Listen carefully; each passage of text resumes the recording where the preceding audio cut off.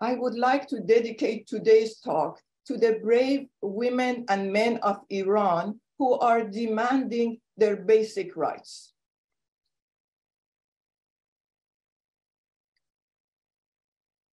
The first question people always ask me is why I became interested in Laura Barney's life. It was in the year 2000 when I heard that her family home, studio house in Washington, D.C., was being sold and its content auctioned. This was the house that Laura and her sister, Natalie Barney, had inherited after the death of their mother, Alice Pike Barney, in 1931.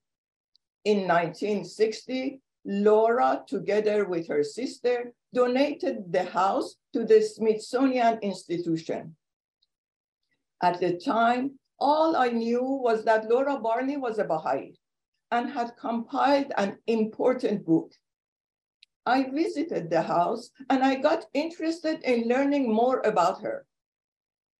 I found very little published material about her, so I started my research journey, a journey that I found fascinating, that never stopped, and result in presentation of papers at several conferences, publication of few articles and chapters of books, and finally, publication of her full biography, The Life of Laura Barney, in 2002.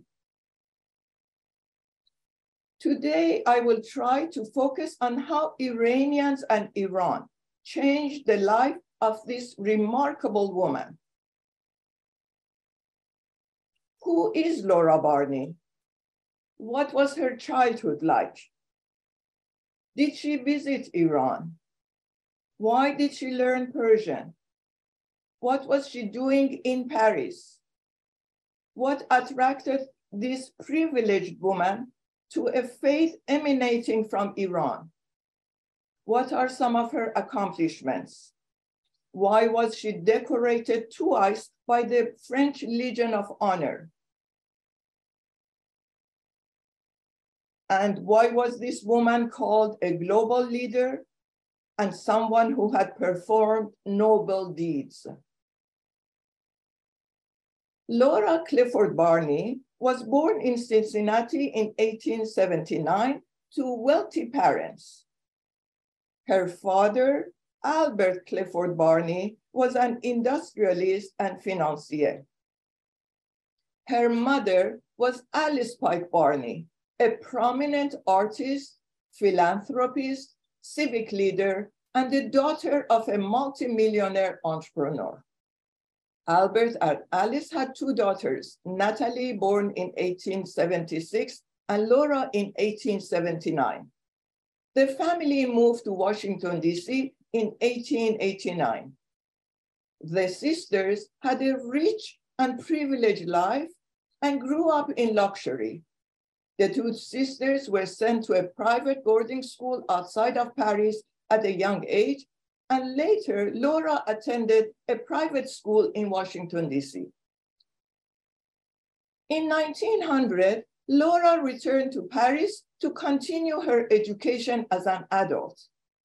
It was that year that she attended a meeting at the home of May Bowles, an American woman who was among the first group of Westerners who had visited Abdu'l-Baha in Akka, Palestine, today's Israel. Abdu'l-Baha was the son of the founder of the Baha'i Faith, who had been exiled to and confined in that prison city. He was the appointed leader of the Baha'i Faith after the passing of his father. As a spiritual leader and an innovative Iranian thinker, he promoted social change and progressive developments. Soon after hearing about this spiritual leader, Laura traveled to Akka to meet him. After meeting Abdu'l-Baha, who was still in confinement, she realized that the teachings he was promoting were what she had aspired to, and she became a believer in the Baha'i faith. Laura's attraction to this new faith was mostly because of its teachings of equality between sexes, world peace, and the oneness of God and humankind. Laura Barney returned to Akka the following year.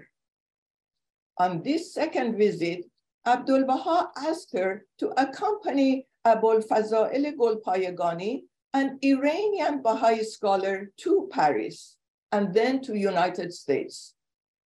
Abul-Faza'il was the most erudite and the greatest Baha'i scholars living in Egypt at that time. She accompanied him to Paris, and after 3 months, she accompanied him to the US, where he stayed over 2 years.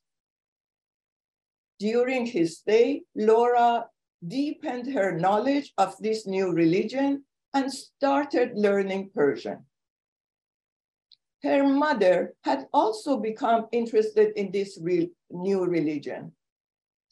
Her mother had also become interested in this religion, and she painted a portrait of Abul-Faza'il, which is now at the Smithsonian National Museum of American Arts. Because of their social status, there were frequent write-ups about the Barney family in the local and even in the national newspapers.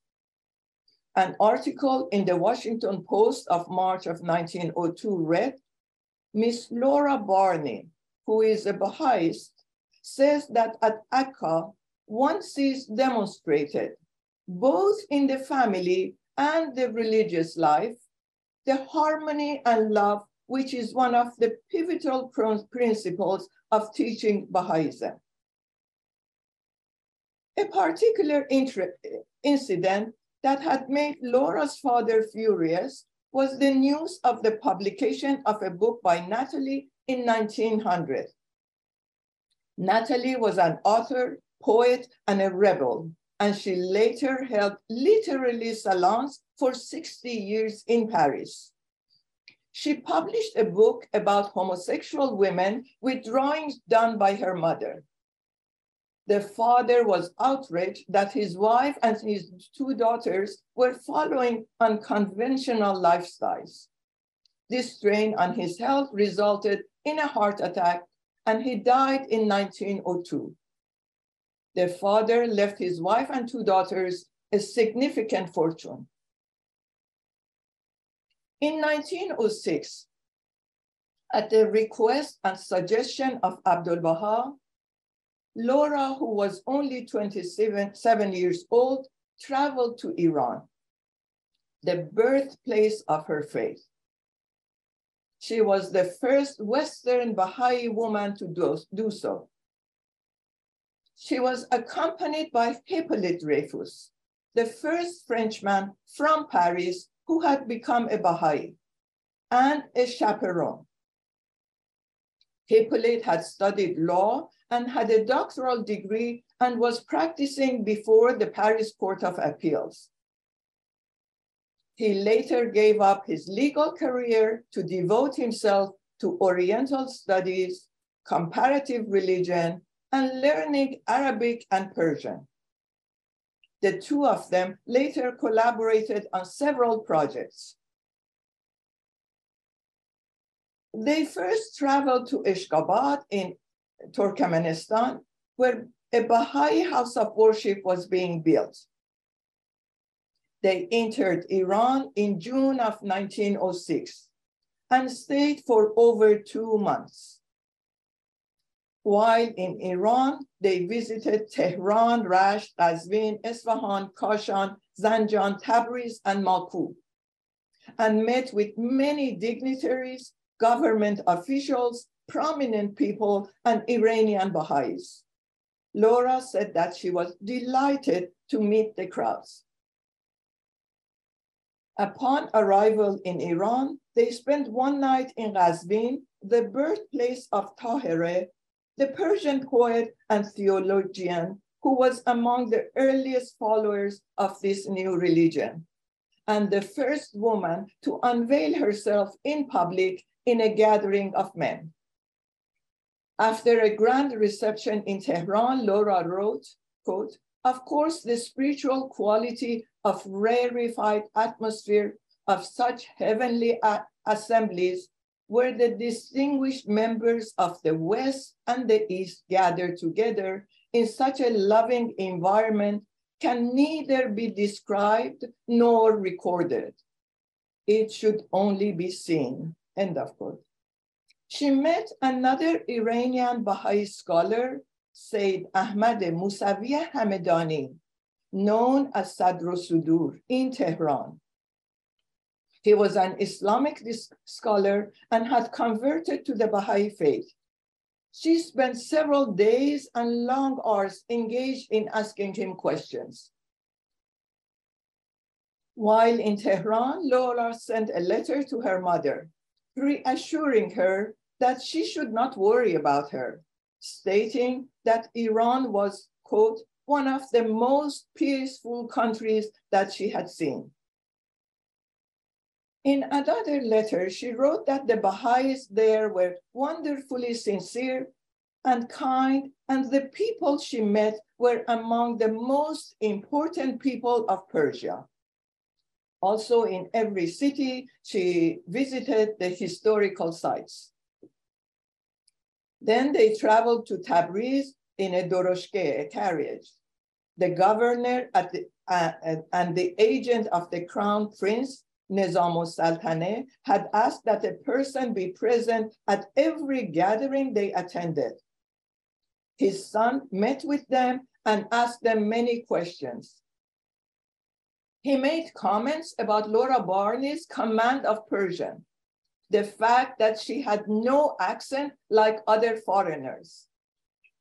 He said that she spoke, quote, better than many educated Iranians. They had to cut their stay short because of the constitutional revolution of 1906, which was underway. Several American newspapers reported about this trip. The Washington Herald wrote, Miss Barney is a young woman of many gifts and is endowed with originality and executive talent. In addition to her perfect mastery of French, she has gained vast knowledge in the Persian language, in which she writes, reads, translates, and speaks fluently. Her devotion to the Baha'i movement speaks for her broad-mindedness and proves her ardent desire to serve humanity. Her house in Paris has been a delightful center and a gathering place for those interested in the higher problems of humanity, end of quote. After her return from Iran, she traveled right away to Akka. She wanted to express her deep gratitude to Abdu'l-Baha for this remarkable experience. She wept when she shared her experiences in Iran with him. Laura had spent from 1904 to the end of spring of 1906 in Akka, except for 2 or 3 short trips to Egypt. In Akka, she posed questions to Abdu'l-Baha while he was still in prison, deepening her knowledge of the Baha'i teachings, asking him from her Christian perspective. Some of the topics she asked dealt with the prophets of God, the soul, faith, man's destiny, immortality, and life after death. She also posed questions related to Christianity, such as the rebirth of Christ, his resurrection, and the Trinity. She later asked explicit permission from Abdu'l-Baha to publish her collection of questions and his answers. He granted permission after every page of the Persian book was read, approved, and stamped by his seal, the seal that was used for his authoritative writings. And that is why the book that she compiled became a Baha'i sacred book. The book was called Some Answered Questions in English and was published in 1908. It was published in Persian and French that same year. This book, Some Answered Questions, became an essential and significant book for understanding the basic beliefs of the Baha'is and introduced this faith to the West. It was her greatest accomplishment. The English version has been translated into 40 languages and reprinted several times. The last edition was published in 2014. Another achievement of Laura Barney is the publication of a play. Two French playwrights intended to write a play about the Bab, the forerunner of the Baha'i Faith, and to have Sarah Bernhardt, the renowned French stage actress of that time, play the role of Tahere, meaning the pure one. Also Qurratul Ain, consolation of the eyes, who was executed at a young age in 1852. Her execution was because of her beliefs and for teaching them. Laura was shocked by what might be shown on the Paris stage about the life of the Bab. So she wrote an accurate play. It was called God's Heroes, a drama in 5 acts. The play was written around the life of Tahere and was illuminated in Persian style. The script of Laura's play was published in London in 1910. The protocol among playwrights was that if someone was planning and working on a play, other playwrights would not use the same subject. So this was Laura's defensive reaction to protect the Bab. Newspapers in the US printed articles about its publication. The Indianapolis Star printed an article with the heading of Girl Writes Persian Play for Parisians, and referring to the political circumstances in Iran at the time, it printed, quote, "This Persian crisis has drawn much attention to the new play written by an accomplished and learned American girl, Miss Laura Clifford Barney, for Théâtre des Arts this season." It continued, quote, "God's Heroes is a play dealing exclusively with the modern history of Persia. Miss Barney knows Persian almost as well as she knows French and English. Hence, the rich Oriental metaphors one finds in the play and the flights of imagination, such as are seen in the Rubaiyat of Khayyam," end of quote. An article in the Boston Globe entitled "The American Girl Startles Paris" stated, "Laura Clifford Barney of Washington, the author of God's Heroes, deals with great religious movement in Persia and martyrdom of consolation of the eye. The most wonderful Persian woman on record," end of quote. One of Laura's efforts during her life was her support of the Persian American Educational Society that was founded in Washington, D.C. in 1910 by a group of prominent American Baha'is. The society was dedicated to the educational, economical, and commercial development of Iran and its Baha'i community. The goal of the society was to assist with Persian educational projects, and it needed the cooperation of the Iranian government to succeed. Therefore, the planning committee decided that the society would serve all Iranians. As soon as the mission and the structure of the society was established, an inauguration was planned and over 350 people, including the representative of Persia to the United States, and attended this gathering in January 1910 in Washington, D.C. The American minister to Iran also attended. The society solicited donations of books and supplies in the US to be sent to Iran for school libraries. They asked for financial assistance internationally and urged American Baha'is to travel to Iran to teach in schools.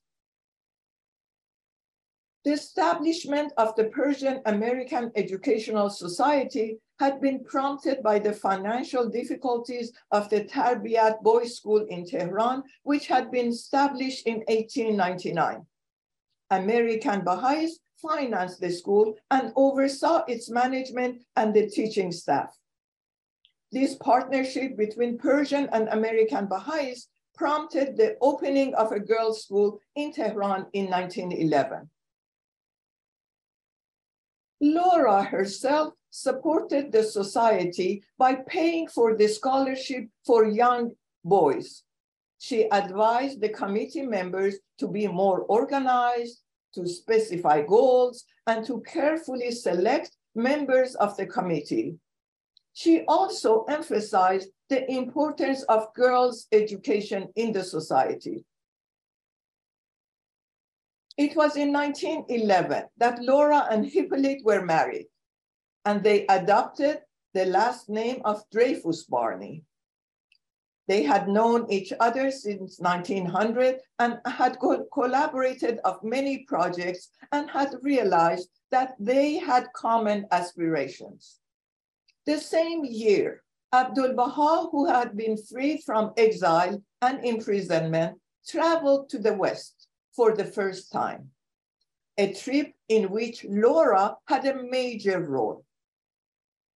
It was Laura Barney who had invited him, and it was her husband who met him in Marseille when he arrived. Laura and her husband were with him during his stay in Thonon-les-Bains in France, a town by Lake Geneva, where he stayed for a few days. Next, Abdu'l-Baha traveled to London, and the Dreyfus-Barney joined him there and helped with translations. Lady Blomfield, his hostess in London, wrote, quote, "Foremost amongst our visitors were Monsieur and Madame Dreyfus-Barney, the brilliant French scholar, and his no less brilliant American wife, who spoke Persian with Abdu'l-Baha, translated for him, and were altogether helpful, courteous, and charming. They again hosted many meetings and accompanied him when he visited Paris in October of 1911. The following year, Abdu'l-Baha traveled to North America. His travel lasted 239 days. He visited Washington, D.C. 3 times, and the home of Laura's mother at least 3 times, and addressed the guests there. Laura accompanied him on several of his visits during one of his trips to Washington, D.C. I will share a side story. It was during Abdu'l-Baha's travel across North America that David Starr Jordan, the president of Stanford University, invited him to give a talk at the university. Abdu'l-Baha was called a peace apostle, a Persian prophet, a distinguished Persian, a philosopher, a wise man, and a spiritual leader by the Western media. He gave a talk in the main auditorium of the university, holding nearly 2,000 people, in which he discussed several important themes. He expounded the doctrine of a new day for universal brotherhood, the importance of scientific discovery, universal peace, and religious unity. At Stanford University, Abdu'l-Baha had said, quote, "God created one earth and one mankind to people it. Man has no other habitation, but man himself has come forth and proclaimed imaginary boundary lines and territorial restrictions, naming them Germany, France, Russia, etc.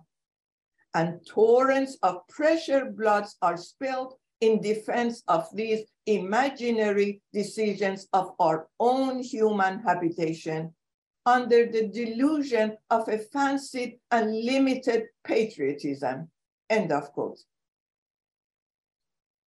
An article was published in the Palo Alto, dated November 1st, 1912, titled Abdu'l-Baha, the Baha'i Prophet Speaks at Stanford. The article reported the venerable prophet with his long gray beard and Persian cloak and turban gave a true impression of the reincarnation of the Far Eastern prophet of old. It continued, it seems to be a notable day when Abdu'l-Baha from the far country of the Orient met with Dr. Starr Jordan of the far western shore, both carrying the standard of international peace and universal brotherhood. The article continued, Abdu'l-Baha carries the message of religion, and Dr. Jordan carries the message of science, both aiming for one great result. As all men are the children of one God, so are they all brothers, and we are at the dawning of a new day, when the relationship of world fraternity will be seen and recognized, end of quote. The Palo Alto continued, quote, if the founders of Baha'is arose from the ancient plains of Persia and sent out the true message, it matters little whether Persia is of the east or the west. From the cradle of human race and the oldest nation of the world comes a voice reaching down the centuries to bring a message of peace to this strong young giant of the West, bidding America to usher in the dawn, end of quote. Abdu'l-Baha returned to Paris in January 1913 after his trip to North America. The Dreyfus-Barneys again hosted many meetings and accompanied him during this visit. They were with him when the Orientalist Edward G. Brown, who was a friend of Laura and Hippolyte, and his wife visited him. Towards the end of 1913, Laura and Hippolyte started a trip to the region of the Eastern Asia. They visited Japan, Korea, and China, and had planned to travel to India and Iran. But while they were in China, World War I broke out. They were forced to sail back to the US and then back to France. During the war, Laura served as a night nurse with the American Hospital in Paris. She also volunteered her services with the American Red Cross and helped with the refugees in several regions of south of France. And Hippolyte assumed his military obligations. Laura was awarded the Chevalier of the French Legion of Honor in 1927 for her work among the wounded in World War I. And later, she was promoted to officer of the French Legion of Honor in 1937. At the end of the war in 1920, the Dreyfus-Barney embarked on their trip that they had to cut short years earlier and spent about a year and a half traveling from Marseille to Egypt, to Palestine, where they visited Abdu'l-Baha, then to Dutch Indies, today's Indonesia, French Indochina, Singapore, and India. While in India, they had an audience with Mahatma Gandhi and met with the Indian poet Tagore. It was in Myanmar that they heard the news of the passing of Abdu'l-Baha in 1921. This was shocking news, and they curtailed their travels to join the other Baha'is in Haifa in February of 1922. Laura lost her husband Hippolyte in 1928. She was not yet 50 years old when she became a single woman. She lost her beloved mother a few years later. Her mother, Alice Pike Barney, passed away 1 month after presenting her ballet, The Shepherd of Shiraz, at the Hollywood Bowl, the prestigious outdoor amphitheater in Los Angeles. After World War I, Laura chose to work in social and humanitarian arenas in line with the religious principles she had accepted. She became active with the League of Nations, the predecessor of the UN. The League was the first international organization whose principal mission was to maintain world peace. She also became an active member of the International Council of Women and was its representative at the League and later at the UN. Having seen the horrors of war firsthand, she said, quote, "In a way, all these horrors are a good thing for the future generations who see what war means, not simply chivalry and medals. I think that women will be a great help to get out of this horrible habit of the past." For the remainder of her life, Laura rendered many services with numerous responsibilities. One of her responsibilities in those years was serving on the International Committee on Intellectual Cooperation, a committee that was precursor to UNESCO. Some of the distinguished people who had worked with this committee were Albert Stein, Marie Curie, Thomas Mann, and many others. During the spring of 1934, Laura organized the first International Congress of Educational Cinematography under the auspices of the League in Rome. The inaugural meeting of the Congress took place in Rome, and Benito Mussolini, Prime Minister of Italy at the time, and other dignitaries spoke. Major international organizations were invited on the suggestion of Laura, but she was the only woman delegate to the Congress. Laura Barney noted in closing the report of the Congress, quote, "In conclusion, let us come to what is the fundamental preoccupation of our committee: peace and mutual understanding between peoples." End of quote. In 1935, she was invited to give talks in Egypt, Lebanon, Syria, Turkey, and Greece. As a brilliant speaker, she gave talks at important venues about peace, disarmament, and bringing people of different cultures together.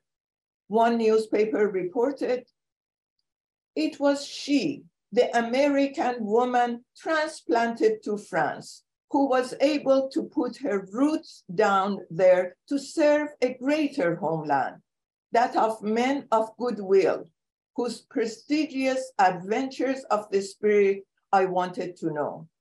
Then the reporter continued, "Madame Dreyfus-Barney's astonishing personality and her lucid intelligence are self-evident.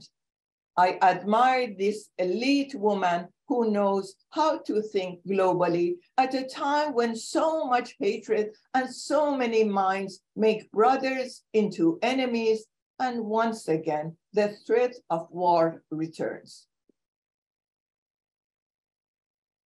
At the onset of World War II, as an American, a quarter Jewish, and Dreyfus as her husband's family name, which is a Jewish last name. She was encouraged to leave France. She traveled to Washington, D.C. in 1940 and stayed here for 66 years and remained active. Upon her return to Paris in 1946, she found that her home had been pillaged by the Nazis and her belongings stolen. The most valuable of her losses were handwritten memoirs and notes from her early trips to Akka and Haifa.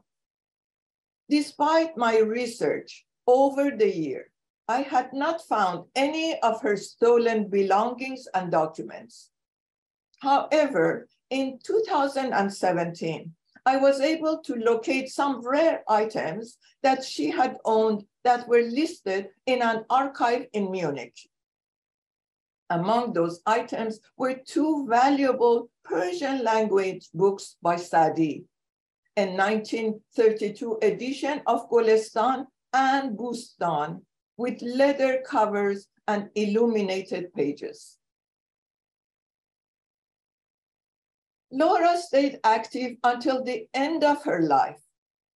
A reporter who visited her and her sister in Paris had this to say about them in 1965, when Laura was 86 years old. She wrote, quote, "Though the Barney sisters have remained close friends over the years, their attitudes and occupations have separated them diametrically. Dream noble deeds, Laura. Don't do them all day long," Natalie once said jokingly to her sister. But she continued that Laura has continued to do her noble deeds and the world is richer for them, end of quote.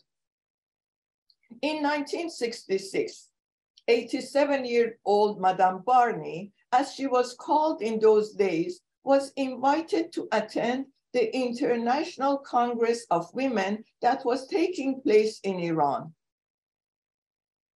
She was invited by the sister of the Shah, Princess Ashraf Pahlavi, who was going to chair the conference. Laura was very interested to return to Iran, but her health did not allow her to attend. In her later years, her mind was still sharp, even though her body was handicapped by rheumatism. The life of Laura Barney, this extraordinary woman, came to an end in August 1974 in Paris at the age of 94. According to her wishes, she was buried in the same plot as her sister Natalie in Passy near Trocadero. Newspapers on both sides of the Atlantic, such as the Herald Tribune, the New York Times, the Washington Post, Le Monde, and Le Figaro, announced her death. Obituaries were written about her, and each one looked at different aspects of her life. An obituary in the Washington Post reported that her interest extended from the International Council of Women to local philanthropic projects in Washington, D.C.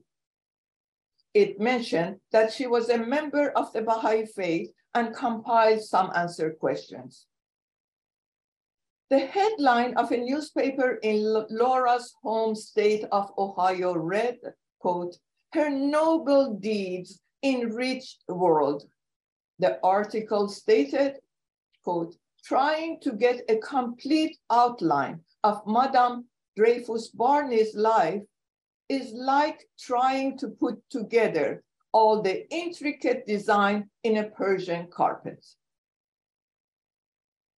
Someone who knew Laura Barney wrote, "With her keen intelligence, logical mind, and investigative nature, she devoted her whole life from adolescence to improving human relations. bringing together people of different races, classes, and nations.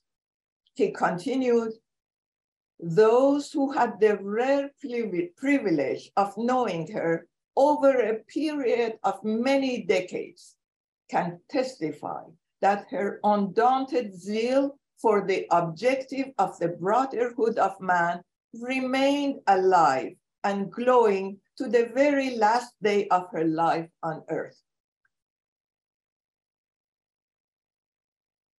This was a glimpse into the life of Laura Barney, some of her accomplishments, and with a focus on her connections with Iran and Iranians and how they changed her life. This privileged woman worked for the causes and activities based on the principles that were dear to her heart. She challenged many of her immediate social norms and selected a path different from what her social milieu would have dictated. She could have selected a much easier path in life.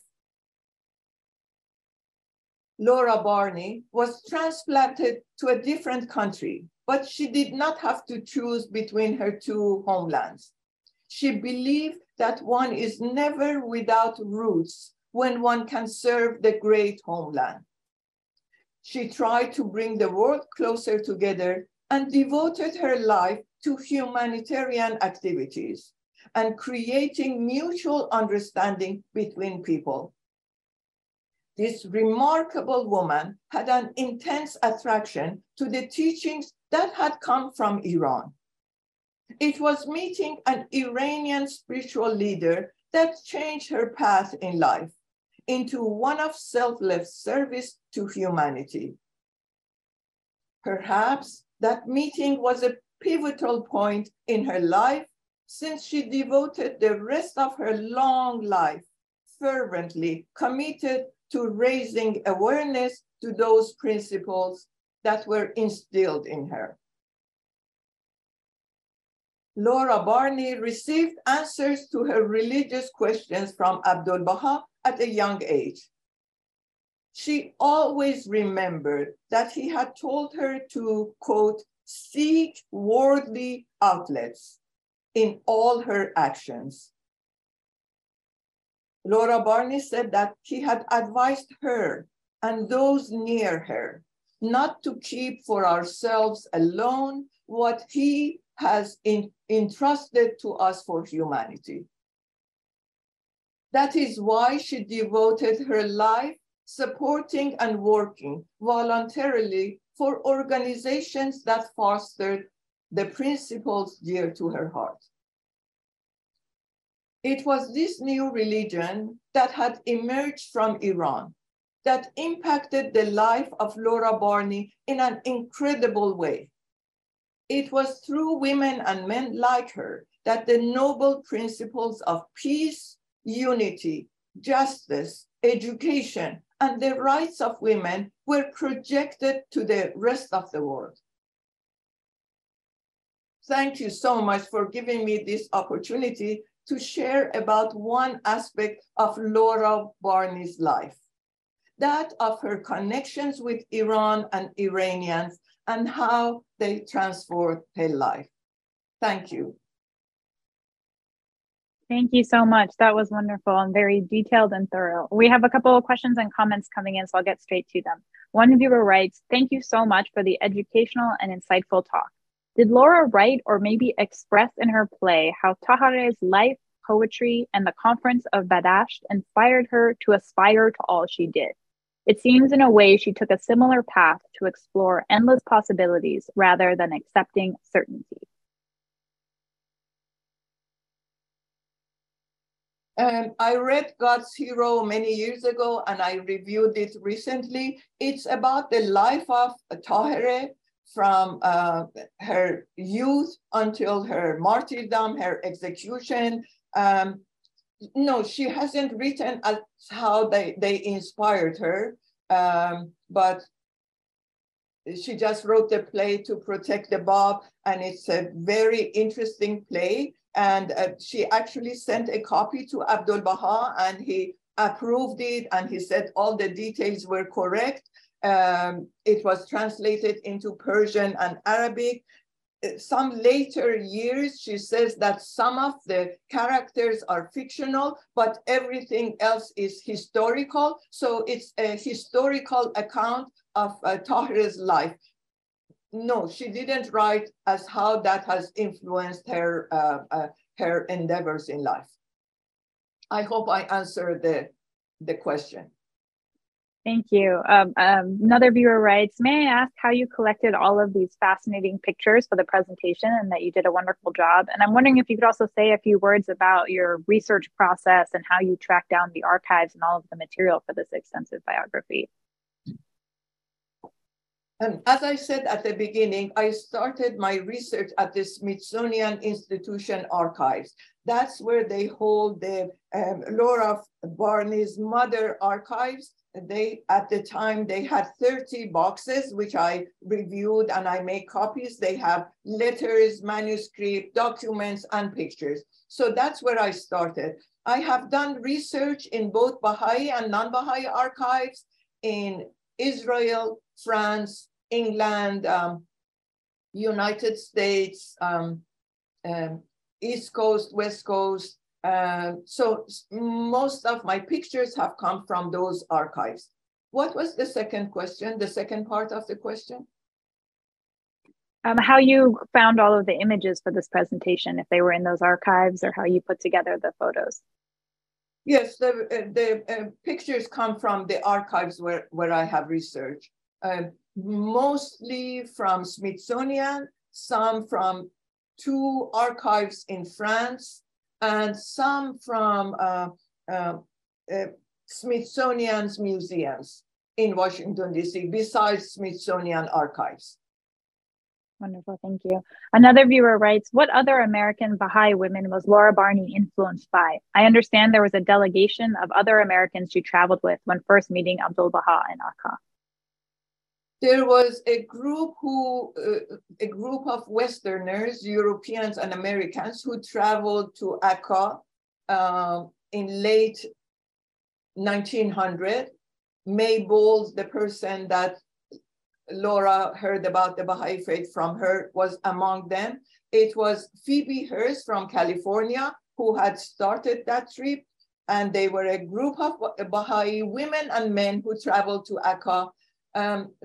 Perhaps Laura was the second group. They were a group of Westerners, again, from England, America, and Laura was at the time living in Paris. So there are quite a number of them. They are numerous. Thank you. So go ahead. The question also asked who was the other person Laura influenced. There is an American artist who is a Baha'i also, Juliet Thompson, who was studying in Washington. Juliet knew Laura's mother. They were both artists. And then it was through Laura that Juliet became a Baha'i and traveled to Akka to meet Abdu'l-Baha. Thank you. Another viewer writes, thank you for a great lecture on the life of this exceptional woman. Given the fact that Baha'is were freely exercising their faith in Iran at the time, why was Abdu'l-Baha incarcerated? It was Abdu'l-Baha's father who was sent on exile several decades earlier. And I don't think at the time the Baha'is were free. I know several of the dignitaries that Laura and her husband met in Iran. They were Baha'is in heart, but they were not Baha'is in public. So not many people knew that they were Baha'is. I don't think the Baha'is were free at the time they traveled to Iran. Thank you. Another viewer writes, thank you for your presentation. What can you tell us about Miss Lakhmi, who accompanied Laura to Iran? It was Miss Lachene who traveled with Laura as a chaperone, as an escort. She was a French lady who was a Baha'i also. In my research, I have found that they had a lady who was like a governess to them, who was called Lachene, somebody who has done extensive research on the Baha'is in France, has not been able to find much more about this lady, and I haven't been able to find much more. But as I said, there is a reference in one of the biographies of Laura's sister, Natalie Barney, that refers to a Madame Lachene, and I believe it's the same woman. And I don't have anything more about her after that trip. Great, thank you. Viewer writes, can you please expand on whether Laura Barney has any living relatives? That's a very good question. Laura and Hippolyte did not have any children. Laura's sister was not married, so she didn't have any immediate relatives. She had distant cousins, and one person that has been named in many of her obituaries as her next of kin is a distant cousin, David Bruce, who was the American ambassador to France, American ambassador to Germany, American ambassador to England, and the ambassador of United States to China. But recently, actually last week, at a presentation, a virtual presentation I was giving, two ladies who attended, they informed me that they are relatives of Laura Barney. So I'm very excited. I've had a short meeting with them, and I look forward to gather some further information about Laura. I've been told that there is a box full of information, so I cannot wait to get my hands on that box. I have researched about Laura's life, 21 years for the biography, and it continues. I am continuing my research, and I'm interested to hear about people who have met her or people who have further information about her. That's wonderful, thank you. How is Laura remembered among Baha'is today? You know, as I said at the beginning of my talk, when I started my research, there was little written about her. Perhaps most Baha'is know that she compiled that important book, which has become a sacred book, Some Answered Questions. The preface of that book is hers. There are few pages written by her.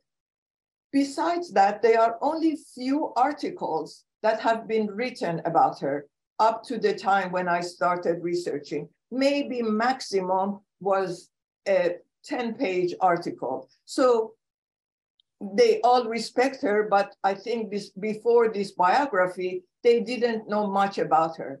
I doubt many Baha'is would have known where she learned Persian. Many Baha'is would not have known where she traveled in Iran, the people she met, and all the activities during her 2 months in Iran. So there is not much about her before the publication of this book for the Baha'is. Thank you. Is Dr. Dreyfus related to the Dreyfus family of the Dreyfus affair? He is not. He is not. He is not. Actually, one reason that they may have, the reason the Nazis may have piloted her home maybe because of that last name. But I have a whole section in the biography explaining the Dreyfus affair and what was happening at that time in those years in France. Great, thank you. What is the significance of Laura Barney's philanthropic work and charitable efforts in today's time? Is the question as to whether they have continued or let me just answer, and if this doesn't satisfy the person who asked the question, I'll try to say it differently. Her mother has founded an organization in Washington to promote arts and culture to the disadvantaged people. And then after she passed away, Laura continued her help with that organization. It was called Neighborhood House. Later, it was called Barney Neighborhood House. And it was in existence until 2-3 years ago. but recently I cannot see them in existence anymore. So she was supportive of that organization almost all her life, and especially after the passing of her mother. It was located in Washington, D.C., and they provided services for free. And she supported many organizations during her lifetime. As I said, she donated her family home to Smithsonian Institution in Washington, D.C. I've been told by somebody who was close to her that her apartment in Paris was donated to Legion of Honor. I contacted Legion of Honor, but I wasn't able to get a response from them. She donated all her mother's artwork to Smithsonian Institution. She even donated objets d'art and jewelry to Smithsonian. Some of them are online and one can see. And she supported the Baha'i institutions locally, nationally, and internationally. So she had a lot of philanthropic efforts and projects that she supported. Thank you. As a reminder, there's a link in the chat where you can learn more about the book. I wonder, as we're running out of time, maybe I'll ask two last questions and you can choose how you'd like to answer them. You mentioned specifically that this is a full biography, and I wonder if you could say a little bit more about what you mean by that, and also maybe a little bit about who you hope the audience for this book is. Thank you so much, Roma. I say full biography because at the beginning, I had a choice to focus on her Baha'i activities. Somebody else who could have been interested in her life could have focused on her international activities with International Council of Women. Someone else could have concentrated the biography on her work with the League of Nations, United Nations, and all the committees that she served throughout her long life. I decided to have a full biography and have all those activities in one biography. So it's a thick book. It gives the reader the possibility of selecting what he or she would like to read. If they are not interested in her sister, they can skip that. If they are not interested in reading about the details of her Baha'i activities, they can skip that. It has a long table of contents, and I'm glad my publisher accepted to leave it the way it is. It's about 5 or 6 pages, the table of contents, so people can select which parts they can read. And then, as you said, who would be the readership? I think historians, I think perhaps Iranians, perhaps feminists, people who are interested in humanitarian activities, peace, people who are interested in the work of a pioneering woman, people who are interested in traveling in those years. She has written an amazingly interesting travel log of her travels to Indochina in 1921, and I hope somebody one day prints that. It's a manuscript in a format of a manuscript now. It's fascinating, and I have tried to summarize it. And of course, I think the Baha'is would be another group who would be interested to read her biography. Thank you so much, Ms. Khademi. This was a wonderful presentation. More information about our upcoming events are also in the chat, as well as a link to the publisher. We wish you all the best, and thank you for visiting us today. Thank you for the invitation. Thank you so much.